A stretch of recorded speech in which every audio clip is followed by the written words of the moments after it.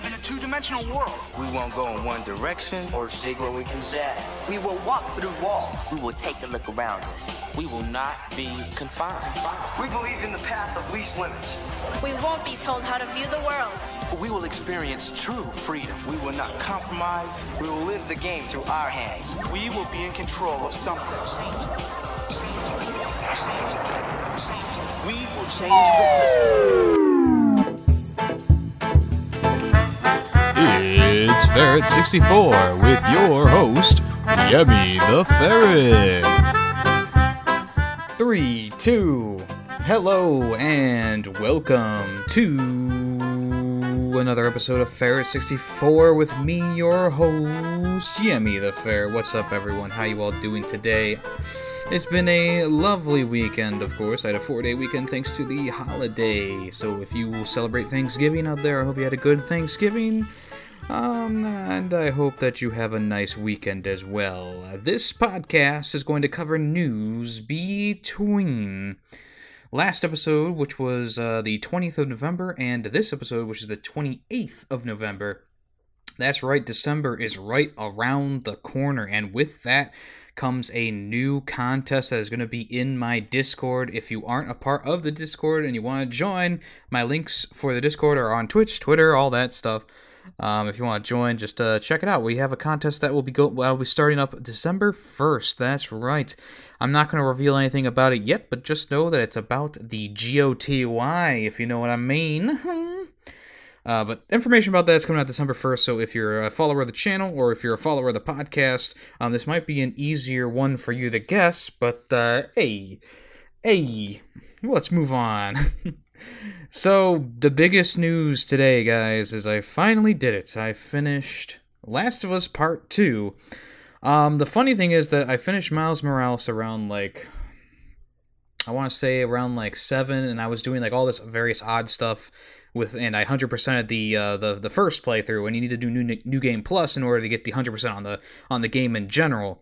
And while I was doing that, I was getting a little frustrated, because I was dropping my combos and stuff like that. So I said, you know what, I'll just stop. I'll watch a little YouTube, come back to it. But instead of going back to it, I was like, you know what, it's 8 o'clock. I'll play some Last of Us, because it's nice to play that game at night, because most of the stuff takes place at night. The lighting looks better at night. I don't have, outside light breaking in to put sheens on my TV screen. So I ended up playing from around 8 o'clock at night through about 2 o'clock. When the credits started rolling, it was about 2 o'clock. And, I was up in bed at night kind of thinking about it for a little bit, but I finally got some sleep. So I guess you're all wondering, what's the big scoop? I mean, we've heard this and that about it, but what's your final thoughts? And this will be a spoiler discussion. If you don't want to be spoiled for Last of Us Part 2, you may want to click up to a part ahead in the video, or I'm sorry, in the podcast. I'm guessing probably around to the 10-minute mark is where I'll stop, but I don't have a stoppage point. So if you hear me talking about Last of Us, just kind of skip ahead even more. I'll try and put a timestamp in the description, because I know there's a lot of people who haven't played it yet. There's a lot of people who haven't finished it yet, like myself. But there are also a lot of people who've already been spoiled for the game. Like I was a little bit, I was spoiled going into the ending. No big deal.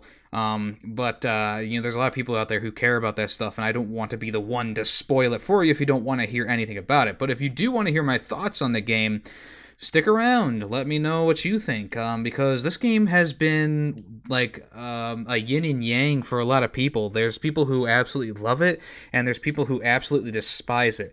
And I understand both of the directions. I'm more so on the side of I don't know, yin, would that be good? Yin, good.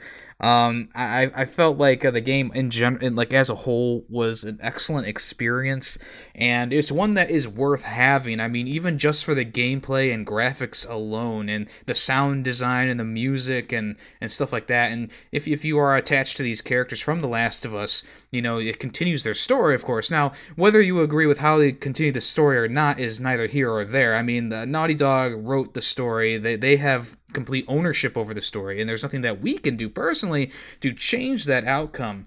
And honestly, I'm not that big. I'm not a huge like critic of this game's writing.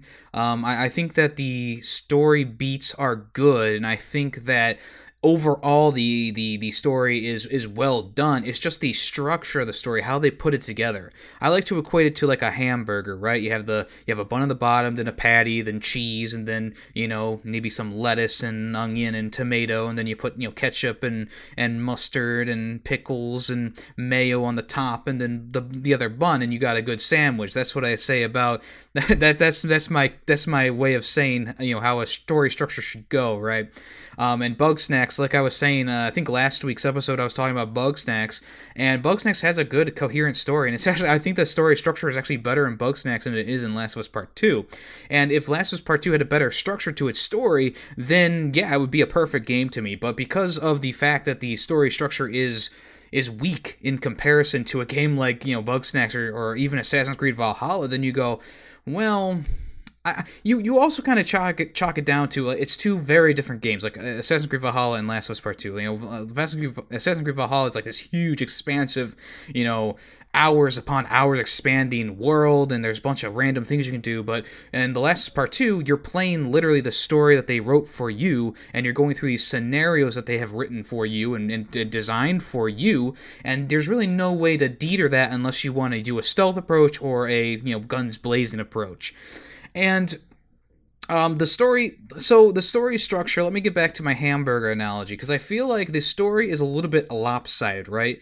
You have that first bun on the ground.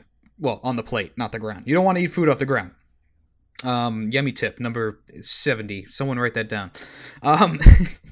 But essentially, you have that piece of bread, and it's the bottom, and it's the basis of the story, and it's what helps build the rest of that hamburger, or cheeseburger in this case, because I said cheeseburger.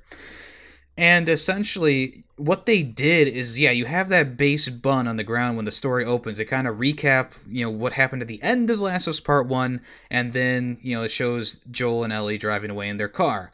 What they should have done immediately after that, and we're getting to the spoilers talk here, is to have you play as Abby when she's a kid, and you don't know that it's happening before that previous scene, and essentially you build up doing the zebra thing, and then doing the part in the hospital where the doctor's talking to the leader of the Fireflies about Ellie, and then you realize, oh, this is actually before that scene. And essentially what you do is you follow Abby into this, through her scene where she finds her dad killed by Joel, and the other doctors are either injured or hurt or dead. I mean, I don't remember exactly about the other ones, but I know that the one, her father, who was the main doctor, died, and that starts her story of revenge, which would make you understand more so why she does what she does in this game. And I know that they kind of want to put the story structure so that you're not sure, or that you're just immediately just pissed off at her when the event happens and you don't know anything about Abby.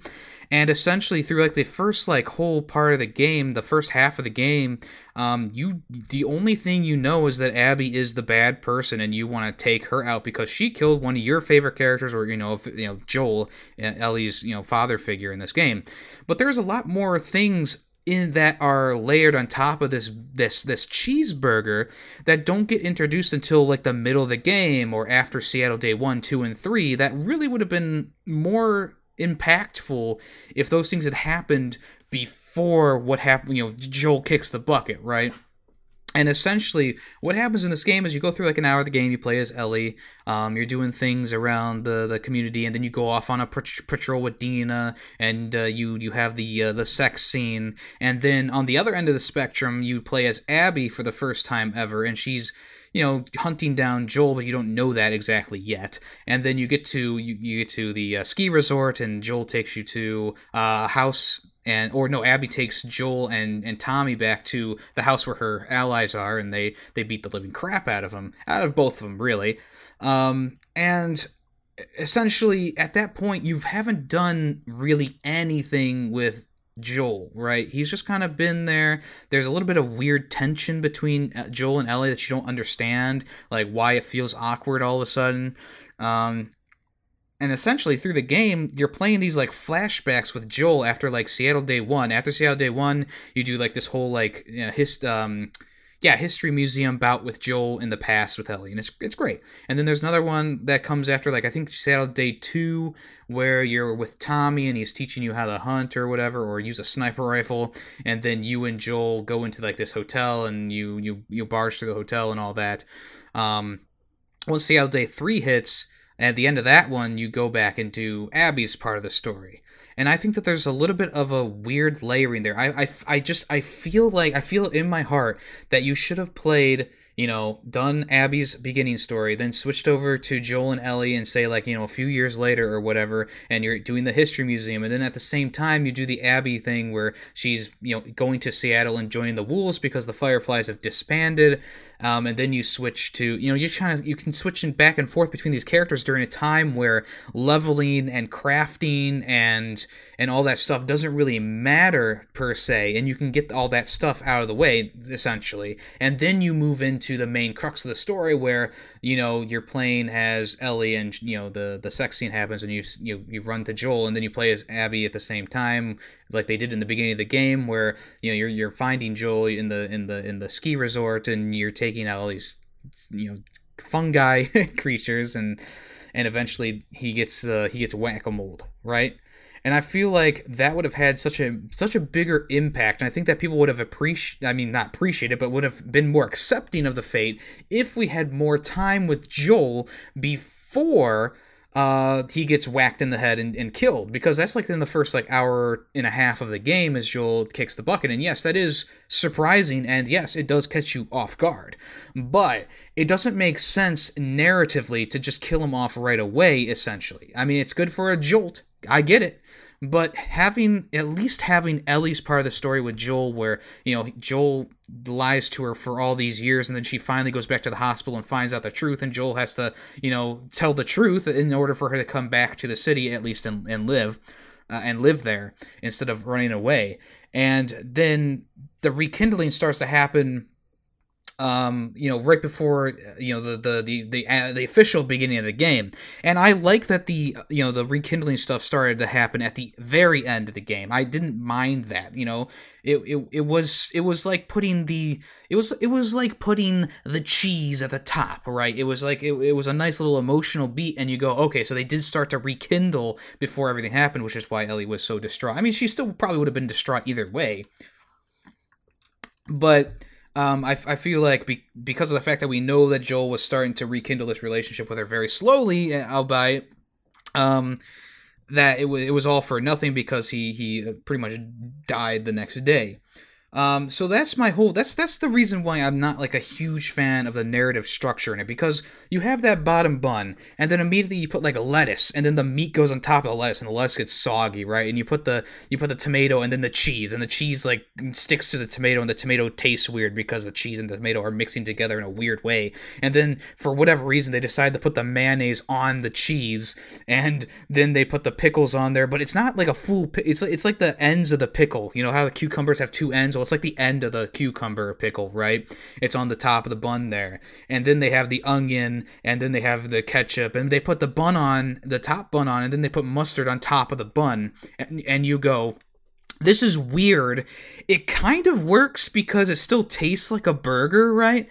But essentially, it's weird to you because it's in such a weird order, and that's exactly how I feel about this game narratively. Anyone who's stopping in here from the 10-minute mark, I apologize because I'm still talking about The Last of Us, maybe checking in about 20 minutes, honestly. But I'm still, that is exactly how I feel about this game, is like it's a weirdly put together burger that still tastes good, but it's weird to eat because it's in such a weird order.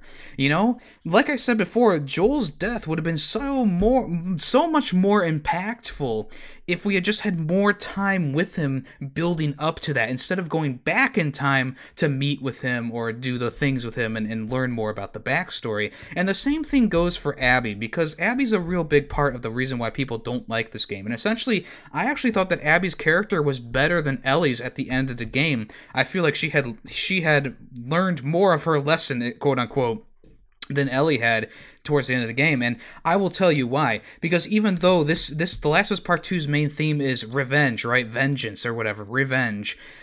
Abby's story is more about repentance, I guess I want to call it. maybe not forgiveness, but just atoning for sins or whatever. I'm trying to figure out the right word for it, but essentially Ellie's side of the story is revenge, and she's hell-bent on revenge, and there's nothing that will stop her from getting her revenge, which is why we slaughter through tons of wolves and Abby's friends just to try to get to Abby, and in the end Abby finds them because, of course, Ellie kills all of her friends. But you don't have any emotional connection to these people until Abby's story starts, and that's when you kind of feel like the shoe-in parts where it's like, oh, you should feel bad for this person because this happened before Ellie died. Oh, you should feel bad because this lady was pregnant when Ellie killed her. Oh, you should feel bad because this guy was Abby's boyfriend, or whatever, undercover boyfriend. Whatever you want to say, and that stuff, like, I can go back and be like, okay, yeah, I understand what they tried to do here, but it didn't really work because we didn't have an emotional connection to these characters other than they helped kill Joel. They should die. They should die. That's exactly what you're saying during the game. And once Ellie realizes that she killed a pregnant woman, which reminds her of Dina, then things change with Ellie, and you actually immediately stop playing as Ellie at that point. The next scene is just, you're walking through the theater and you're hearing a commotion, and then you walk in. The one guy gets capped in the head, and you're faced with Abby, and that's when it switches to Abby's side of the story for the next 6 or 8 hours of the game. The other half, the final half of the, or not the final half, but the next half part of the game.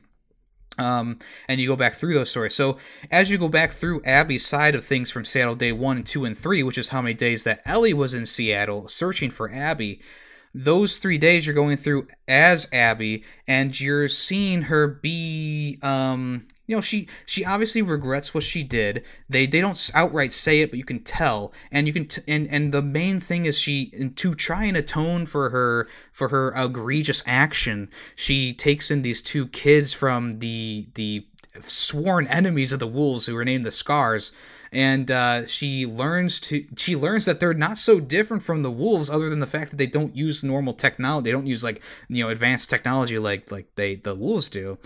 And she learns that these there's it's a whole community and blah blah blah. And she learns whatever. All I want to say is, like, there's the 2 different sides of this story, and I think that Abby's side of the story is a lot stronger at the end because she actually learns a lesson, but it sounds kiddie, but she actually learns her lesson. She tries to atone for those things, and even when she's beating Ellie and almost ready to kill Dina, she lets them go because she knows that they're not the real reason that her dad died, right? It was Joel. He's already gone out of the picture, and even then she still feels bad about killing Joel just because of the way that she was raised by her father to be more caring and stuff like that.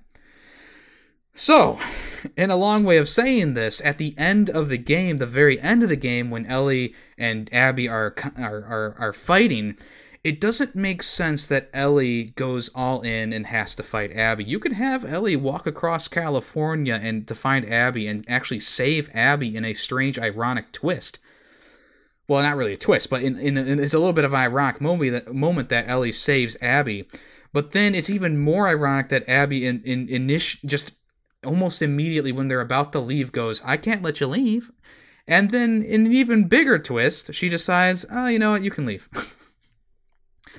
It's just one of those things, like, the ending isn't strong, and I feel like they could have done the ending a little bit differently. Like, you can still have Ellie have PTSD, and you can still have her, have these demons that she thinks that killing Abby will solve, and then she has that clarity moment at the end of the game where you do have that scene with Joel, and she's talking, and he's talking to Ellie, and you can still have that scene happen, but just don't have them fight. I understand you need, like, a big bombastic fight scene, and it's like, okay, you really want to kill this person, right? And it's like, well, actually, at that point of the game, I didn't actually really want to, and I guess it doesn't. I mean, I would ask for maybe some player input right there, where it's like, oh, you can choose to kill her or let her be. And I feel like most people, if they've been following the game and they're invested in the game and they kind of understand the game, would vote to let her go. And me personally, that would be the thing that I would do. I really felt for Abby in the end, and I think that a lot of people take her character for granted, and they don't understand what Naughty Dog did with the writing. I think that a lot of people they see her as, oh, you killed Joel, well, fuck you, kind of thing. And in the end, I really don't see it that way. I see it as two sides of a story, one of them being about revenge and one of them being about repentance, atonement. And she really does. And the fact of the matter is that Abby and the child that she saves, they're stuck in a slave labor camp for 2 months before Ellie finds her, and Abby's on the verge of death along with the kid. They just got put on like these racks or whatever, or these poles that the birds are supposed to come by and pick at them and kill them, kind of like in the old medieval times.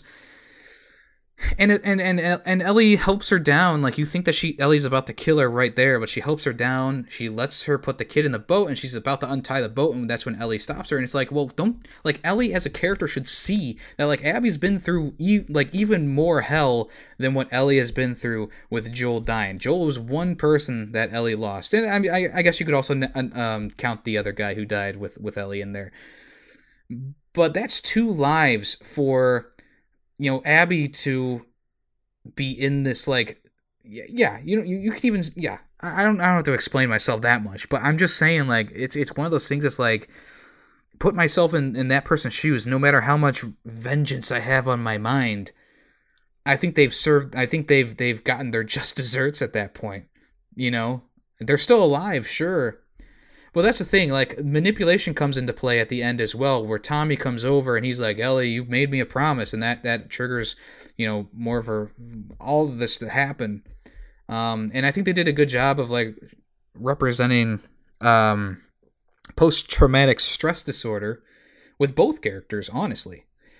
So through the game, I mean, it's an excellent narrative, but the structure is just really, really off with my cheeseburger analogy, which I hope makes sense.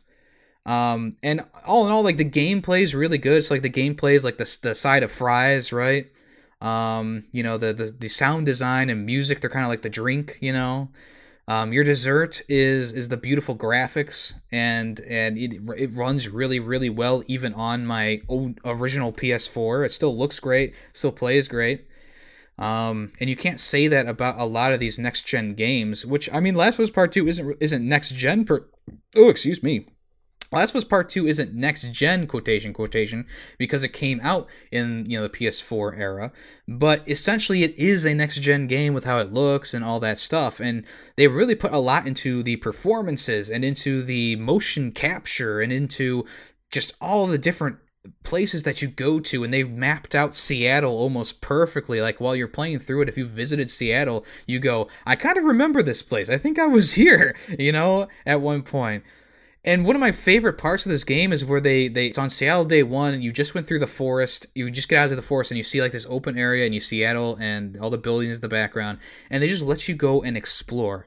And I know that Naughty Dog likes to do this in a lot of their games, like Uncharted 4 and Lost Legacy and stuff like that, where they give you that one level that's like, bellissimo, it's exploration with story elements attached to it and special things that you can find. And, you can find, in this game, you can find a weapon early instead of waiting around to find a shotgun. You find it inside of a bank vault. And it's just such a great way to start you into this adventure. You can go to a guitar shop and play a song for Dina. You can go to, like I said, you can go to this bank that's in a building, and there's still, like, zombies and there, fungi people in there, and you get through all of them, and you get a shotgun in the end of it all, and you find out more and more about this war between the federal enforcers and the wolves have been there for years and years and years now, and they've watched their city change, and it's traded hands so many times. And all these, like, these letters that you find and you read, and there's lots of backstory and stuff like that, and it's like, it would have been cool to live through that, sure, or play the game through that, I should say. But but they're able to tell, like, a whole story in the background of this main story about the wolves versus the feds, or the federal defense. And it's really an interesting story, and there's so many unique and fun and interesting things that happen in this game, including, like, drawing stuff in Ellie's notebook, and just being able to play a pretty much a fully a guitar in the game. You can literally play any chords that you want, and you can play any song that you want, essentially. And it's so interesting and it's so unique and cool. And this game has gone above and beyond what you would expect a normal video game to do. It goes above and beyond on almost every aspect, including the writing. It is a really well written game.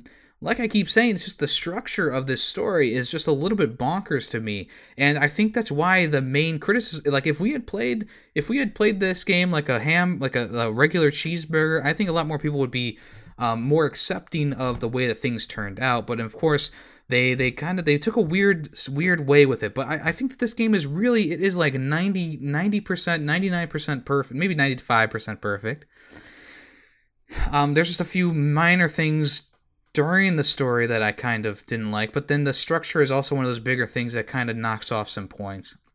And in the end, I gotta give it like a 9, maybe even a 9.5. I don't know. Because I know there's a lot of outlets, including IGN, because they're so respectable, that gave it a 10 out of 10 right away. And you know, I understand like it's very cutting edge and it's very ahead of its time right now. But I don't know. I don't agree with a perfect score, right? There are very few games that are a 10 out of 10, right? There's very few games. And when you have a company or you have a magazine that's rating Madden only a point below The Last of Us Part 2, you know that they're not to be taken seriously. And I say that for IGN, I say it for Game Informer, I say it for whoever is reviewing games. Take their reviews as a grain of salt, because it's your opinions that matter the most to you. You may not like The Last of Us Part 2. You can explain your stuff to me. I will listen. But I don't have to agree with what you say, which is the same thing for a Game Informer review, an IGN review, you know, the swagger of a black teen. Like, this, it's just cringe, and it's like, it's one guy who is talking about a game, and it's one person from that company who is talking about a game, and you know, he gave it the score that he gave it for the reasons that he listed in his review. There's some reviews that go on and on about the negative aspects of a game, but still end up giving it like an 8 or a 9 out of 10, and I see that the most with the Madden and the sports games, because they don't want to rate these games low. They want to keep these ratings high on these games because they want, you know, I don't know, it's so weird to me because those games have gone downhill so much. But a game like Last of Us Part 2, like if a publication gives it a 9 or a 9.5, you know, like I don't know.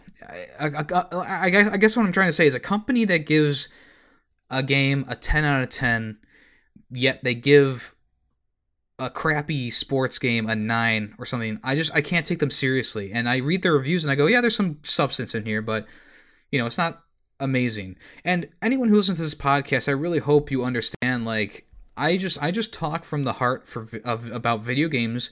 And I hope that my points are valid enough in that I've kind of proven that I kind of, you know, I kind of know my stuff. I've done tons of reviews in these past few episodes, and I really do hope that, you know, I hope they're good. You know, it's one of those things. It's like I kind of second guess myself essentially after recording a podcast. I go, well, should I take this out? And I never take anything out. I always keep it all in, and I think it's mostly because I just want to be genuine. I just want to talk about a game openly, and this podcast is about just that, talking about video games openly in a setting that allows me to. I don't feel any pressure from anyone to give it any score, to give it any rating, because it's all about my experience. And the reason why it took me so long to play this game was just because of that. I was not playing it to give it a score. I was not playing it to get it finished as fast as I can so I can write a review or talk about it on the podcast. I wanted to take my time with it. Sure, I gave some first impressions. Sure, I've said this here or there, you know, just in passing, but I've not really talked about the game because I don't like to talk about games until I'm like, I've done with at least the main story, you know? Which is why I'm going to talk about Miles Morales next. But to be perfectly honest, that's my opinion.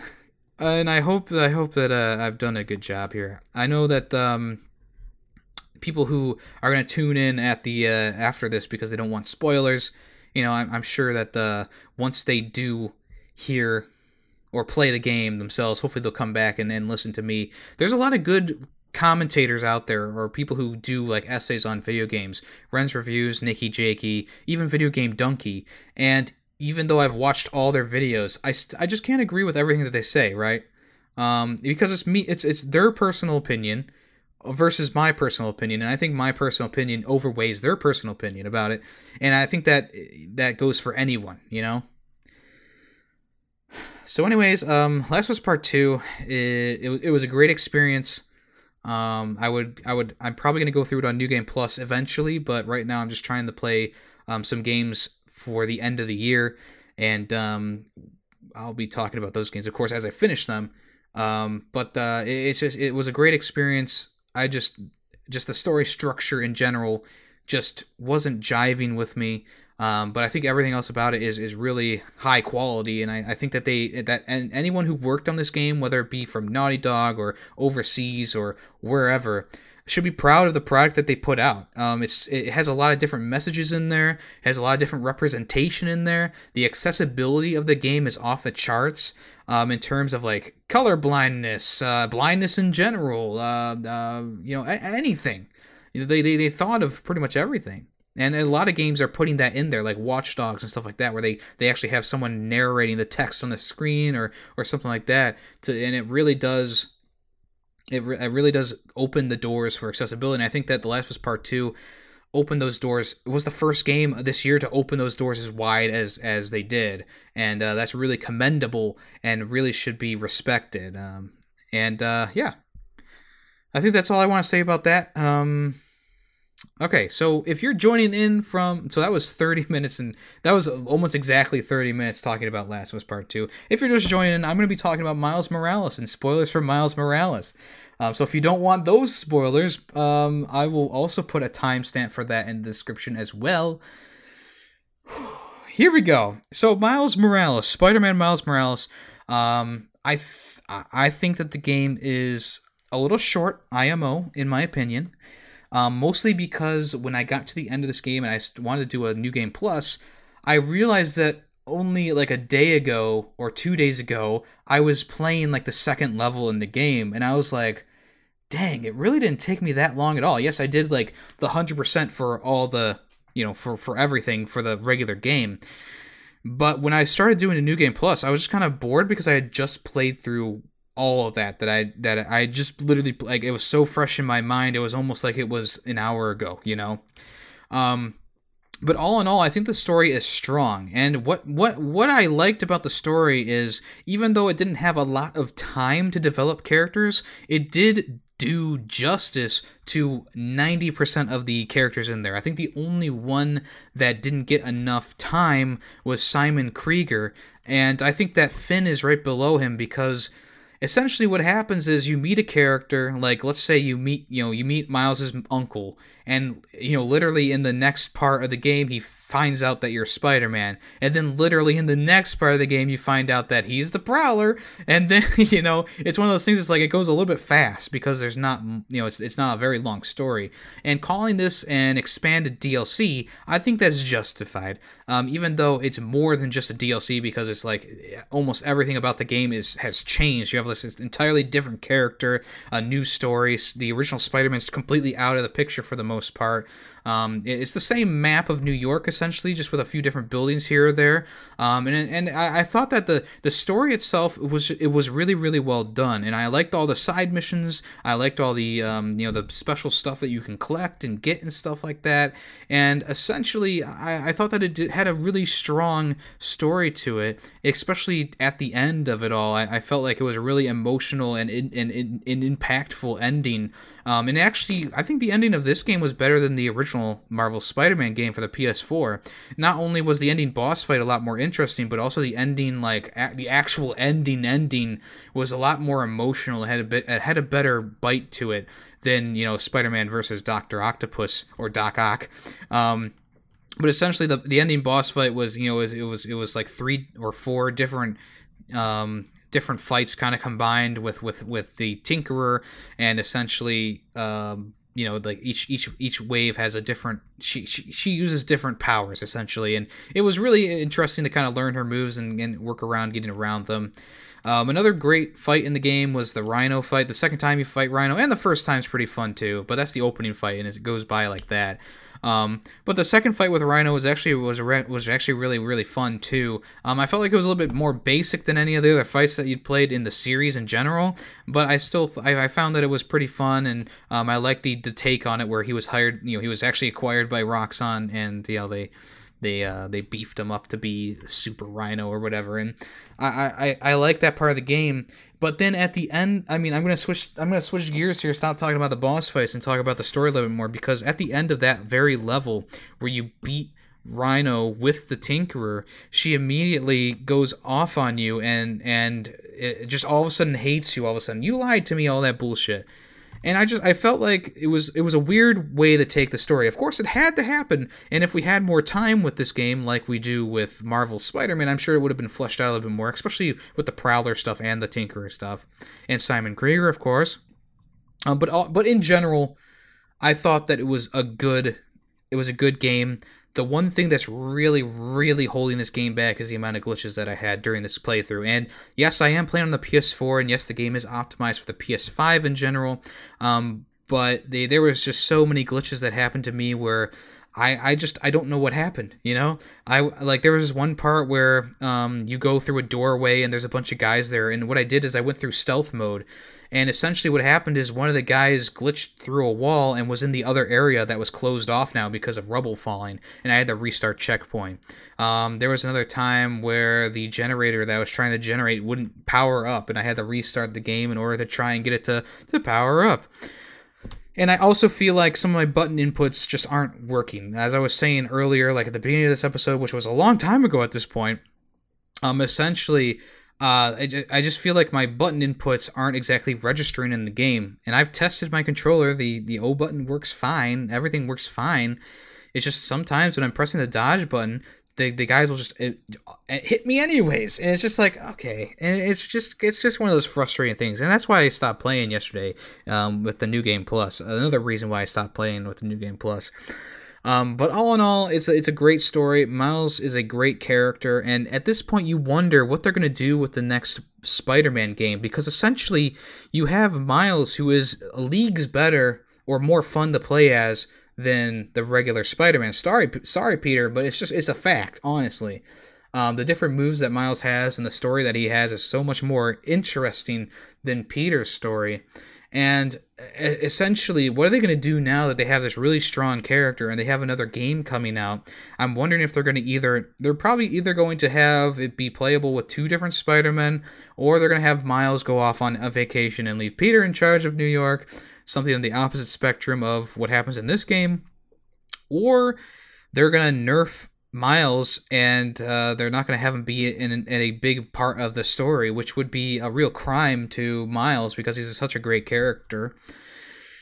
I also felt like the spider suits in this game were better than the original game as well, the Marvel Spider-Man.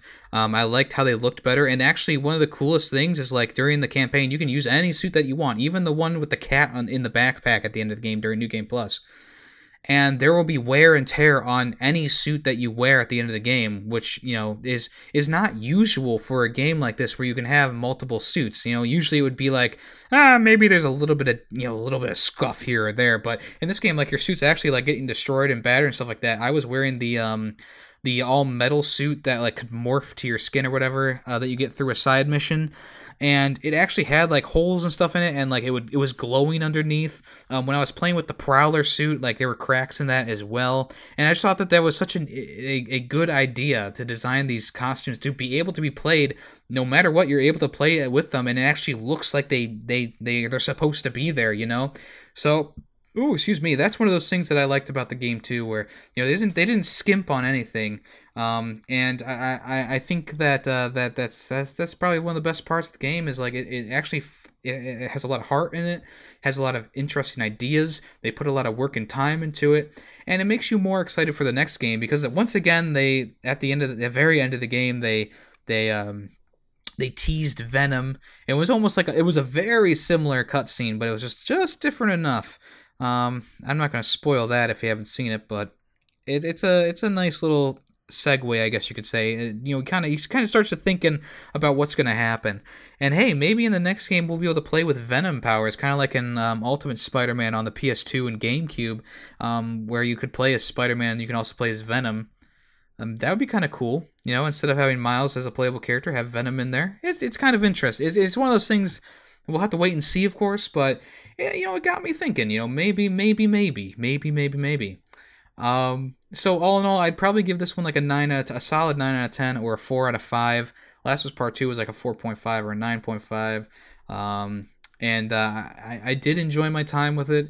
I would recommend it to the people who like the original Spider-Man game, and I would recommend it to people who also are just fans of superhero games in general. Like, maybe you thought that the original Spider-Man game kind of looked kind of boring. Well, this one has a lot of special moves in it that are, like, really, really fun to use, and I really enjoyed it. I liked my time with it, and I'm happy to have played it all the way through. And this is me telling you that if you haven't played it yet, and you want to play it, just go ahead and pick it up. Honestly. Alright, so that is the end of spoilers for Miles. That's the end of spoilers for Miles. Alright. Okay, I'm gonna save talking about God of War 2 until next episode, because this one had a lot of important things that I had to get to. But let's get into some news today. Yes. So the Joystick Awards were presented this past weekend on Twitch, I should say, and this was presented by Game Radar. This is the 38th annual Joystick Awards. Now, why the Joystick Awards doesn't get the same amount of hype as the Game Awards, I'll never know. The Joystick Awards seems to be more of like not really like Oscars, but it seems to be more, I don't know. I don't know what to say, but I do like the Joystick Awards. It was a nice presentation. I didn't live stream it because it was live streamed at a weird time. But I'm just going to go through the list of stuff, and if you have a comment, just weigh in. Essentially, so the best storytelling for Last of Us Part 2. Now, like I said, the narrative in the game isn't bad. It's just the structure, and I don't think that it deserves best storytelling because of that structure. But congratulations to them. Best multiplayer game. Fall Guys, that's fine. I like that pick. Best visual design, Last of Us Part 2, definitely agree with that. Best game expansion, No Man's Sky Origins. Now, I mean, they have a lot of different things for No Man's Sky, obviously. But on this list, there wasn't really much that I would personally vote for. I think that the only one that I think would have been better would be either Mortal Kombat 11's Aftermath DLC or the Outer Worlds DLC that came out, which was a big expansion. But all the other things, I understand why they weren't chosen. Mobile Game of the Year, Lego Builder's Journey. I have no clue what that is. Best Audio Design, Last of Us Part 2. I agree with completely. Best Indie Game, Hades. A good pick. The other games on that list were pretty good contenders, with Splunky 2 and Creeks was also a pretty interesting game as well that I haven't gotten to play yet. It's missing a few games on here, though, that I would personally have picked. Still playing, the game that you're still playing, Minecraft won. Of course it's going to win. Studio of the Year was Naughty Dog. Esports Game of the Year was Modern Warfare. Best Streamer Broadcaster was I Am Brandon. Best Family Game was Fall Guys. Best Gaming Community was Minecraft, which I don't think I agree with. Best Performer was Sandra Saad, who plays Kamala Khan in the Marvel's Avengers game. Now, I don't wholeheartedly agree with this one. I felt like her character was not great. I mean, you guys already know my thoughts from last week's episode on the Game Awards. Breakthrough Award for Among Us by Innersloth. Outstanding contribution to the industry, the gaming industry. Must be PC Game of the Year is Death Stranding. Best gaming hardware was the NVIDIA GeForce RTX 3080. So here's the ones that I enjoy that they do. They break down each of the platforms. So you have the best PC game, PlayStation game, Xbox game, and Nintendo game. I think that this is a good way to do it because the best PlayStation game was Last of Us Part 2. The best Xbox game was Ori and the Will of the Wisp, and the best Nintendo game was Animal Crossing New Horizons. I totally agree with all those picks, even though I didn't enjoy Ori and the Will of the Wisp as much as the first game, which I'm kind of in the minority about. I still think it's a great game. The most wanted game, this is that goes to God of War Ragnarok. The critics' choice, so the game that had the highest critical rating, was Hades, and the ultimate game of the year was The Last of Us Part 2. Part 2.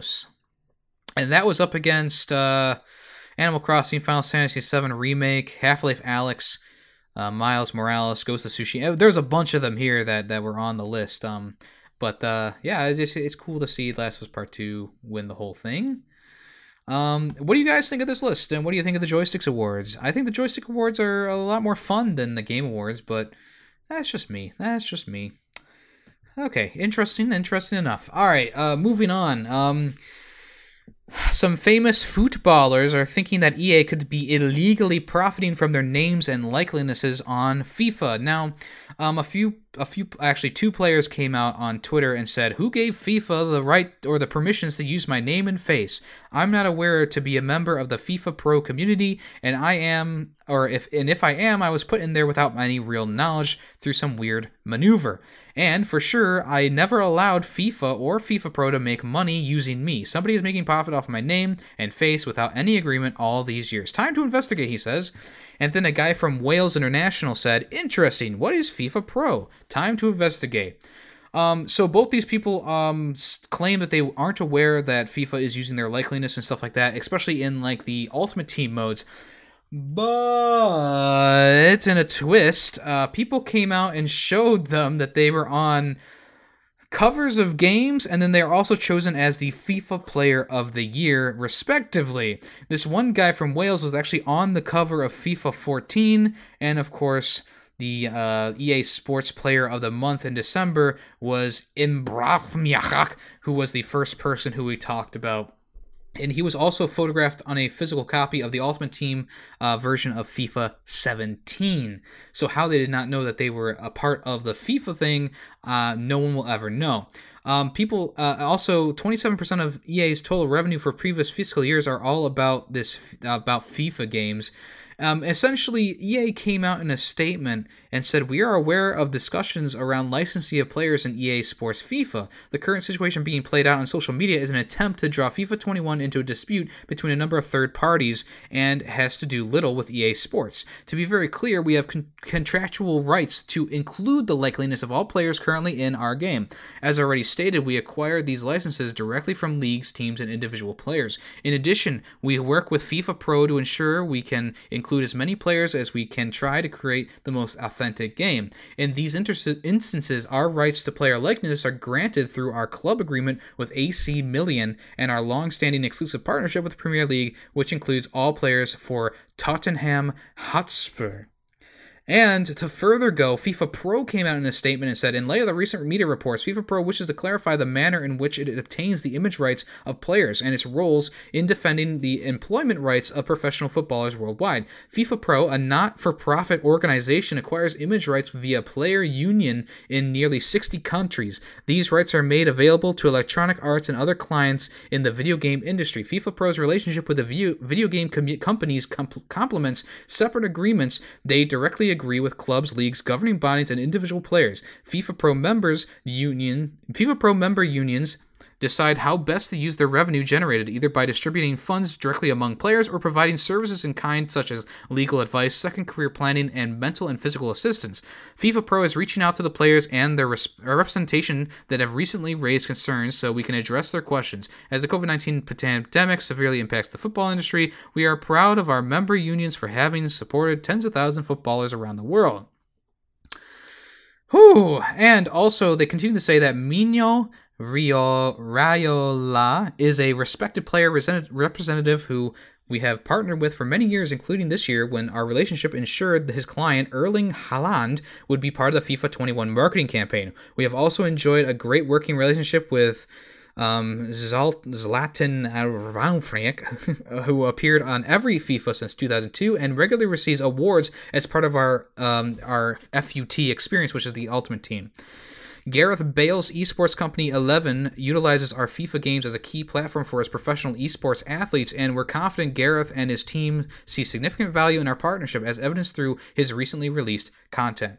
So essentially, EA slapped back, and so did FIFA Pro, and I think they make good points. I know I like to shit on these games a lot, and I like to shit on EA a lot.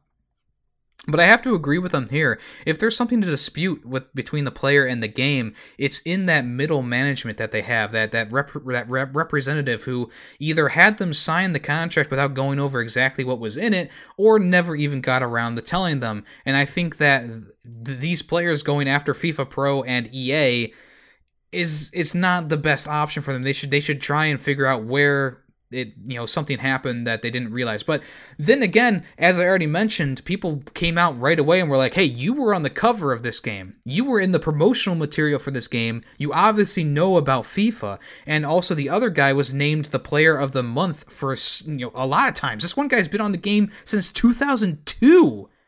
That's almost 20 years.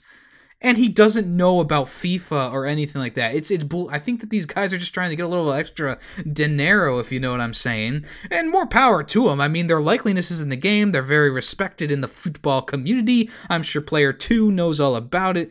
And I think that in this case, I think EA and this FIFA thing, this not-for-profit, allegedly, FIFA organization, isn't in the wrong here. But let me know what you think in my Discord, or let me know what you think, because it's a gray area for me personally, and I'm not a huge fan of FIFA, but I know from playing like Madden games and stuff like that, the players are very involved with Madden. They have their likeliness scanned into the game, and they are I don't know if they're compensated for the games, but I think it's a part of like the NFL agreement that they have to have their faces and images in the game or something like that. They can opt out, of course, like Bill Belichick does every year.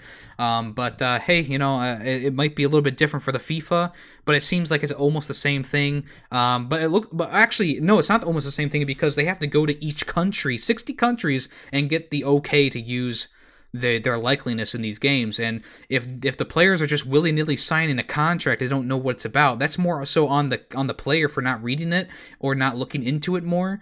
And I mean, they have the right to try and do something about it, but I think that in the end it's not going to matter.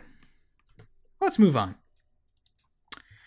Sony has been going around and banning PS5 owners for exploiting the PlayStation Store collection. Essentially, people have been selling access to the 30-plus games in the PlayStation collection for about $8. They've been giving them unlimited access to the games. Essentially, each one of these people, over 50 clients, have been banned on the PS5 for doing such a thing. And as for the people who bought the thing, they will get a 2-month ban, and of course their access to the games will be revoked. The seller is getting a permanent ban across all PlayStation platforms. Of course, they could still crop back up, but I think this is going to deter them a little bit. The PlayStation Collection is a great idea, and for people to just go out there and be like, I'm going to steal it, it's like, okay, come on. Most of these games are worth like $10 anyways in the bin, so it's like, why does it even matter at this point? But yeah, so, I'm sorry, it's 20 games, not 30 games, I apologize, but that's the main thing here.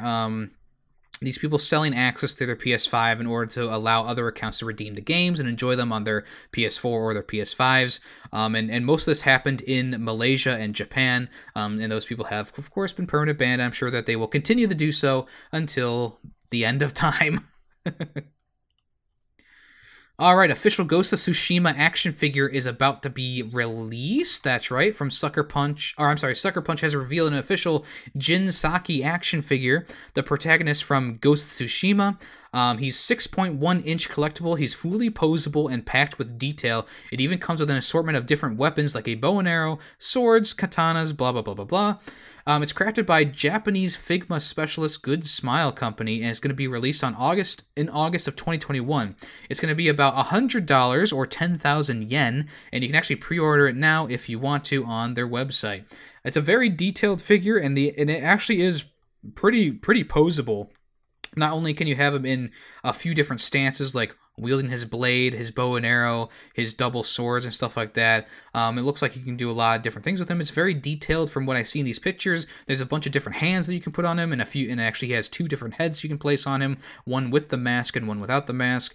If you want to look into that, make sure you do that. I'm sure it's on Sucker Punch's website for more details, or the Good Smile Company, if you're so inclined.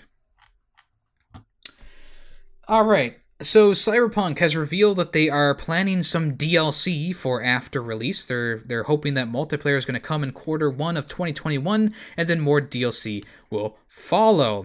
The game is still supposed to launch on the 10th of December. Of course, I'll keep you updated until that eventually happens. And of course, the developer has confirmed that the Cyberpunk multiplayer project will be arriving early next year. As part of the company's Q3 earnings call, picked up by Video Game Chronicle, President and Joint CEO Adam Krasinski said, "The initial plan was to do it before release, but after the recent delay, we decided to wait for the release to provide gamers with the game and then start talking about future projects." He then went on to state that multiplayer news will be arriving during Q1 of 2021, and the project said to be entirely standalone from Cyberpunk 2077 itself. Lots of stuff is going to go on CD Projekt Red, including including the multiplayer DLC that's going to be coming out. So yeah, I mean, this might be a completely standalone Cyberpunk like add-on that you can play without the original game. Honestly, it might just be like a basic first-person shooter. Who knows? CD Projekt Red really has never done like a multiplayer aspect to the game through all the Witchers and stuff like that. So it's going to be interesting to see what they do with this, and whether it's just going to be like either, hey, you can join your friend in the game, or hey, you can go 1v1 in the pit. I don't know. But I guess we'll have to wait and see on that, and it sounds like they're going to be working on some actual story DLC as well with the game. Assassin's Creed Valhalla has been updated to patch 1.004, out now on the PS5, PS4, Xbox, and all those things. Lots of improvements to the game, including improvements to the graphics and performance. On the PS5, you can now choose between graphic setting or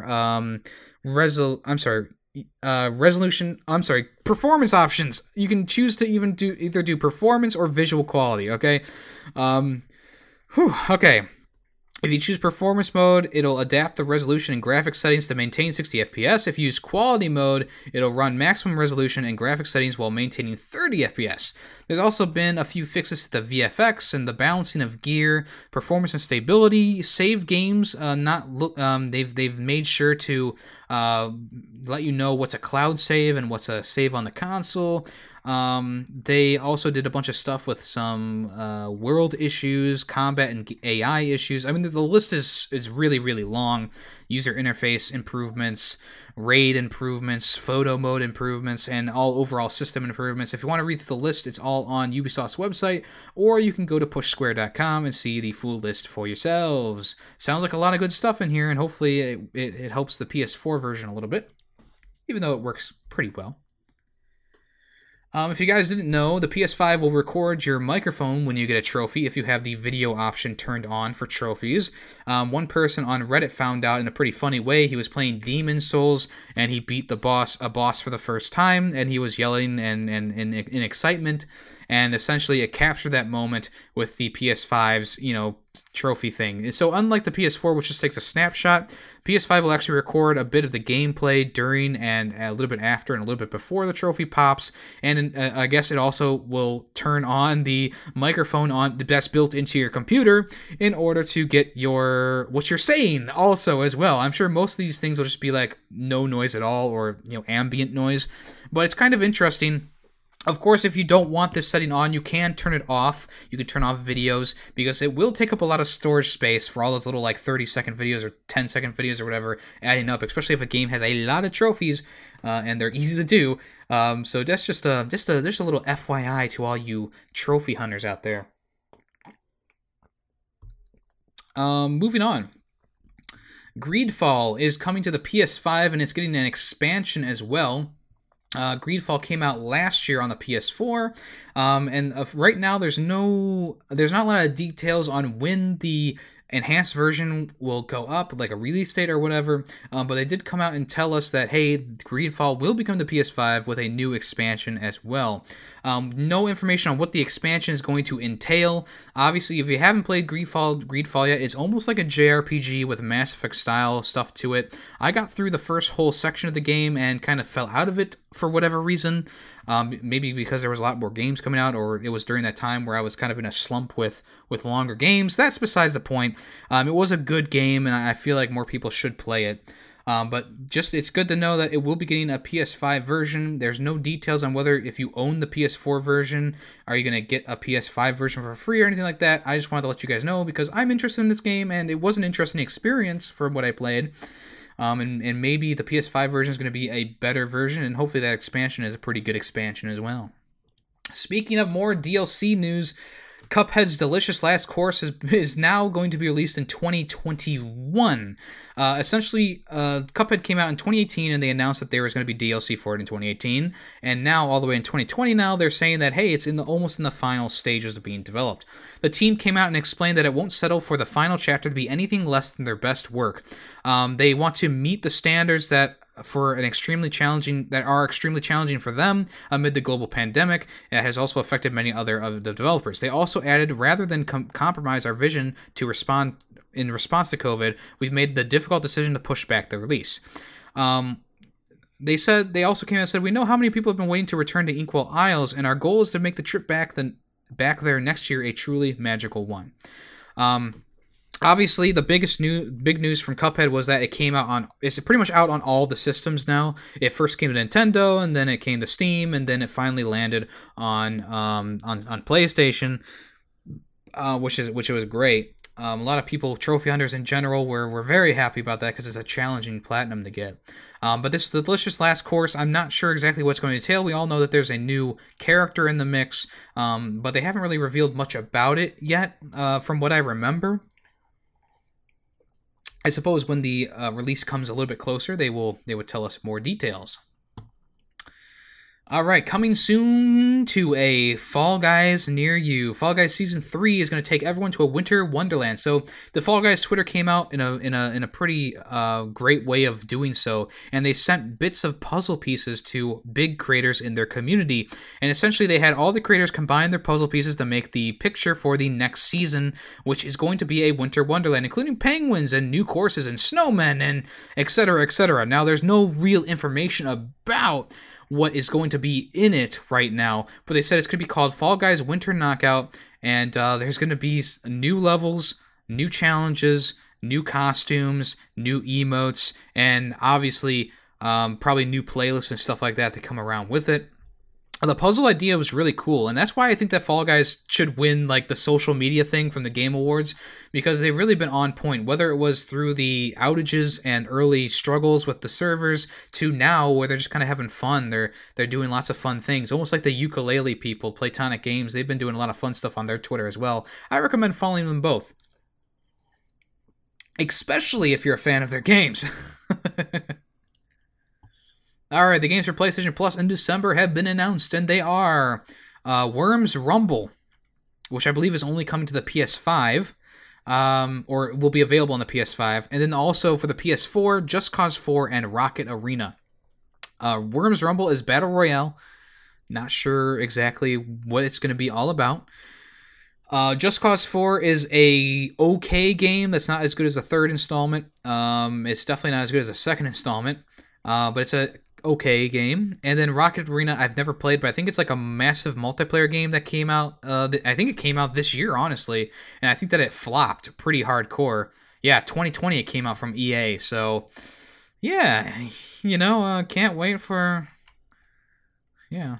just kidding, don't care. But Just Cause 4 is probably the cream of the crop from this collection. I already have it on Epic Store when it was free on Epic Store, but I'm probably going to pick it up on PS4 too. I think I actually bought a physical version of this game and never played it. Or I played a little bit of it. I watched Maz play a little bit of it. I mean, it's one of those games that I was going to play. I like Just Cause 3, but yeah, whatever. Alright, Metro Exodus. Speaking of PS5 versions for games, Metro Exodus is going to be getting a PS5 version, and also the developers from 4A Games said that there is another game in development already. So 4A Games announced that Metro Exodus will be coming to the PS5 in the next year, and it will have a free upgrade for existing owners of the game on PS4. They will pack enhancements for both the resolution, frame rate, and more. Separately, the Ukrainian team also confirms it is hard at work on the next entry for the Metro franchise. It will include a multiplayer mode developed in partnership with Saber Interactive, but the team assures fans that the online offerings will be in fitting with the post-apocalyptic universe. It won't be a box-ticking cash grab.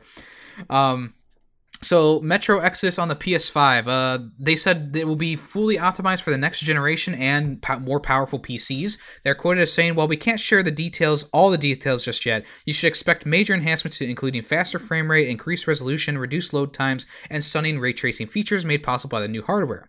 They also said that they are working on a new single-player experience along with the multiplayer experience on the next game. They said, as a studio, we want to consistently push ourselves to create bigger and better games, but we also listen to what the fans are saying, and we know what's important to you. We take our responsibility to the franchise seriously, and we think you'll be excited about the plans for the next chapter. The new game will run on an overhauled engine and take advantage of everything the PS5 has to offer, including that all-important SSD.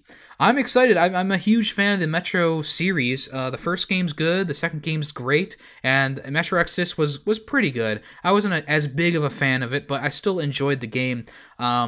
And I think that the next, if it's truly gonna be like a next gen version of Metro, I think we're in for a real treat, because even though Metro Exodus was good, I felt like it was lacking some of those nuances from the PS4 generation. I can't say this generation anymore because the next generation is already here.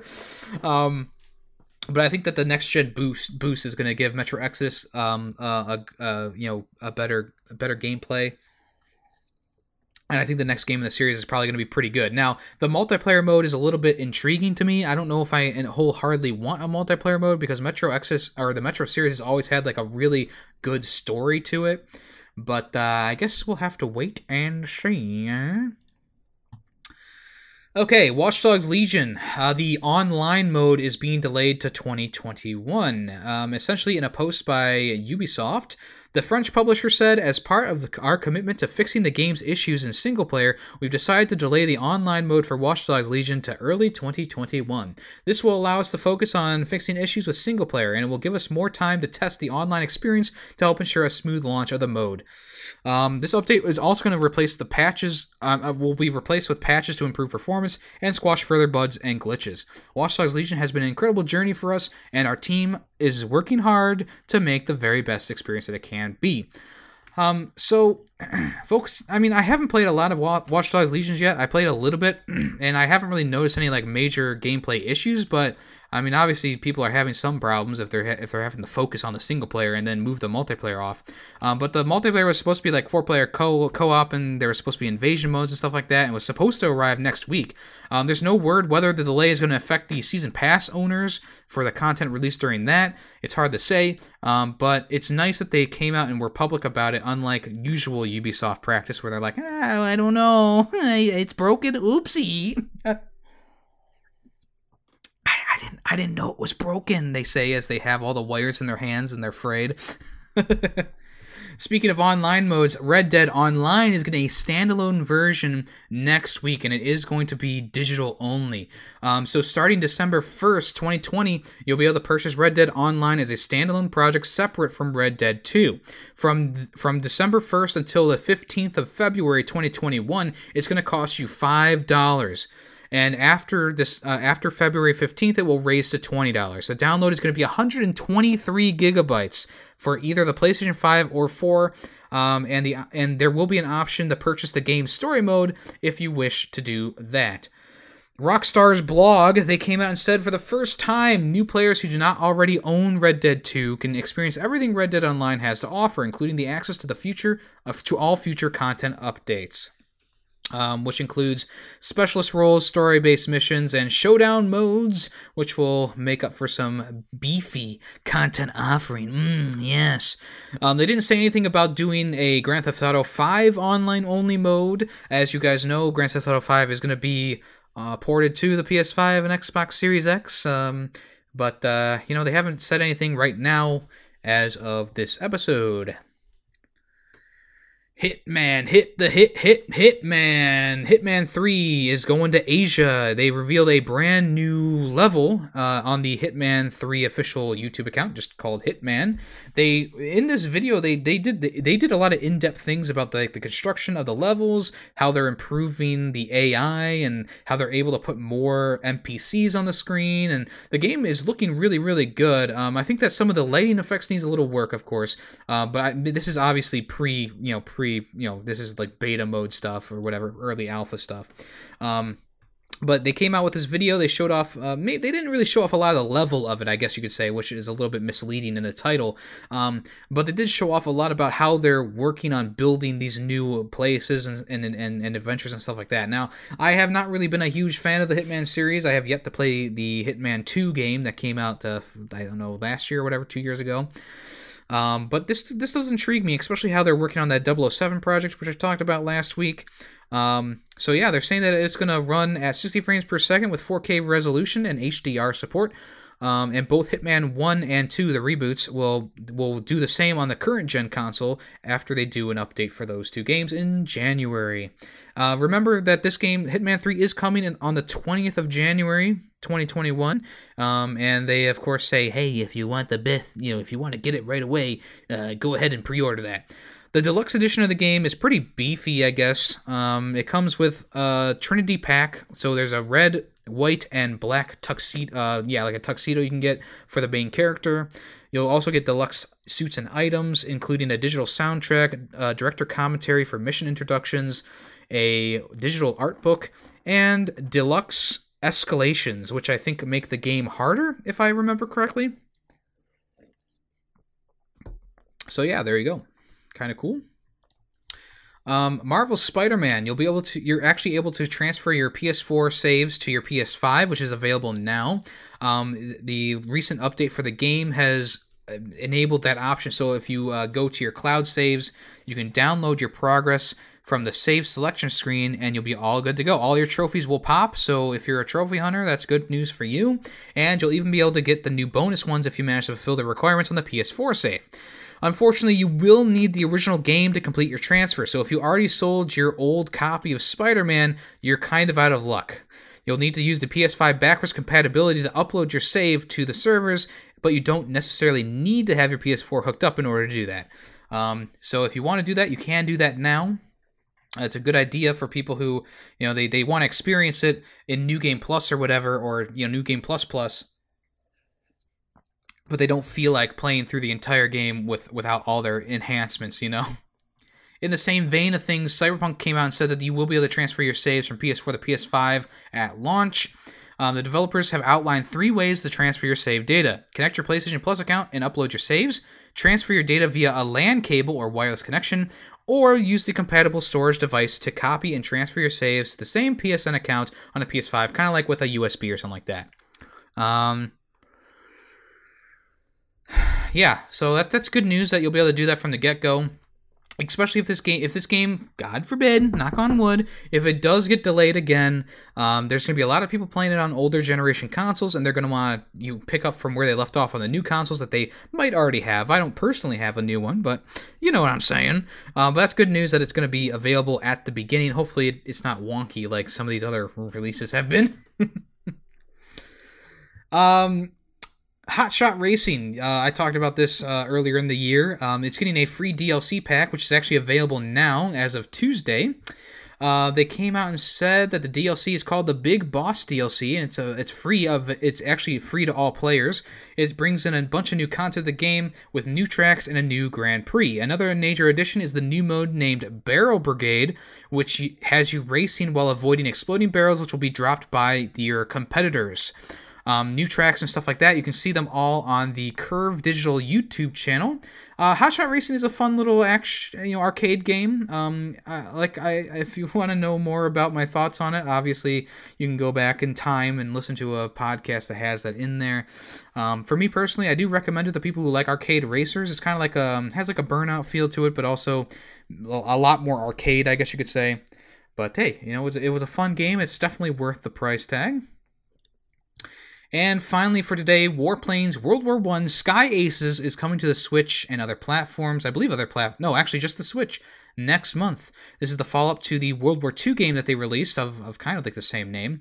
But essentially it's kind of like Blazing Angels, if you ever seen that. The graphics don't look amazing, obviously, but if you like that arcade plane fighting style, this may be a game that you want to look into. Obviously, it's World War I game planes. There's over 30 planes to choose from, and this will be available on the 11th of December. So it is fighting with Cyberpunk. So you can fly the Red Baron in this. Stuff like that. Major parts of the war. Blah blah blah blah blah. It looks kind of fun, arcade-like, and it's going to be available for $10 on the eShop if you do so desire. Okay, I think that's it for today, huh? We had a lot to talk about today. Well, I mean, not a lot. Oh, excuse me again. But it was a big discussion about The Last of Us, and I hope you all enjoyed it. I put a lot of heart and soul into that. So thanks for listening. I do appreciate anyone who listened to this. If you want to check out any of my other podcasts, Film Freaks with a Z comes out every other week. This last episode that we recorded, we're talking about Scary Movie 3. The one before that was Master and Commander. So if you want to listen to those, they're available on the podcast platforms and YouTube. If you want to join me on Twitch, I play through a lot of games. And right now we're playing through Super Mario Galaxy for the first time ever. And we're playing with Player 2 and Wayne on Borderlands 2 on Saturdays. It's P2's first playthrough of Borderlands 2 all the way, I believe. You can check me out on Twitch. I stream Monday, Tuesday, Thursday, Saturday, and if I ever change things, of course, my Discord is the number one place to contact me. Number 2 place at Yummy the Ferret on Twitter if you want to join me or follow me there.